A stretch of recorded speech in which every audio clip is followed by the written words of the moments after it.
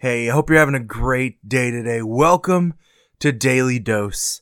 Hope you join us today as we dive into Scripture and we take a look at what God's Word has to say for us today.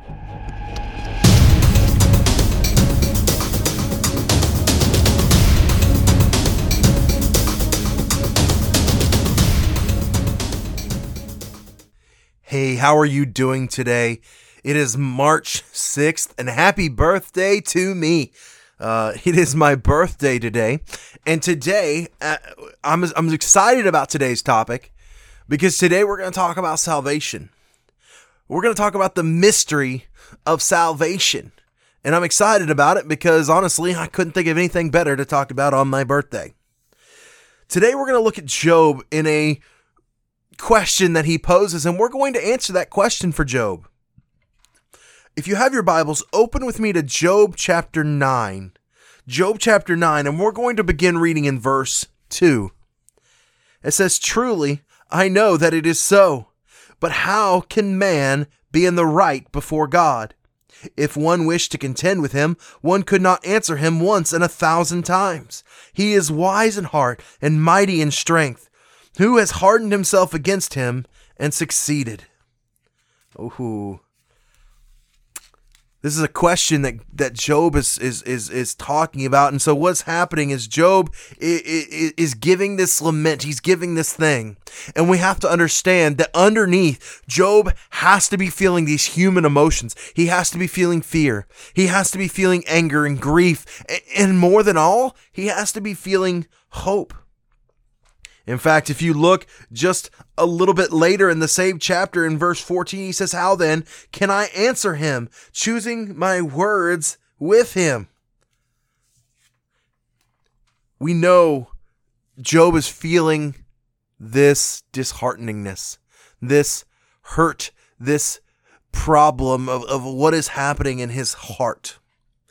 But Job's lament is a great question for us because how can man be in the right before God? In fact, if you look at man's attempt to be right before God, you have to go all the way back to the garden. And you see in the garden Adam and Eve dwelling in the same place as God. But what happens? They choose to sin. And through that sin, they are cast out of God's presence and out of the garden. And we see that God has created these covenants or these agreements with mankind to dwell among them. Do you remember all that the Israelites had to do just so that God would dwell in them? They had to sacrifice all of these animals and they had to follow all of the Levitical laws. And they had to follow everything to a T so that God would dwell among them. And I'm so glad that we get that idea of what that is, but the truth is that God still has a covenant in place with us today, and it's one that solves this how can man be made right before God. In fact, if you look forward and keep going all throughout Job's life, in the life of David and the life of Abraham and all of these, they had an idea and an inkling of God's mercy and God's provision. But what we see is God's provision points us to a singular event in the Bible, and that event is the cross. We see the Old Testament pointing us forward to the cross, and we see the Pauline letters in the New Testament pointing us backward to the cross, because it was at the cross that this question was answered.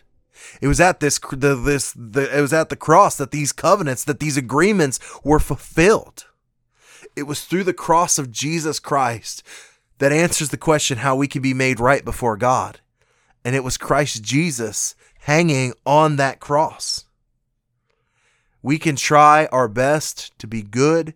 We can try our best to fulfill all of these Levitical laws ourselves, but in reality, it is only through Jesus and Jesus alone. Jesus says, "I am the way, the truth, and life. No one comes to the Father except through me."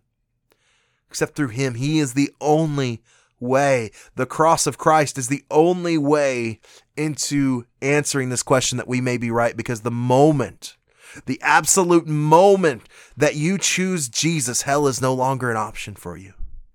The moment that we accept Jesus as our Savior, hell no longer becomes an option, because we are then covered and we are then made right before God through Jesus and Jesus alone.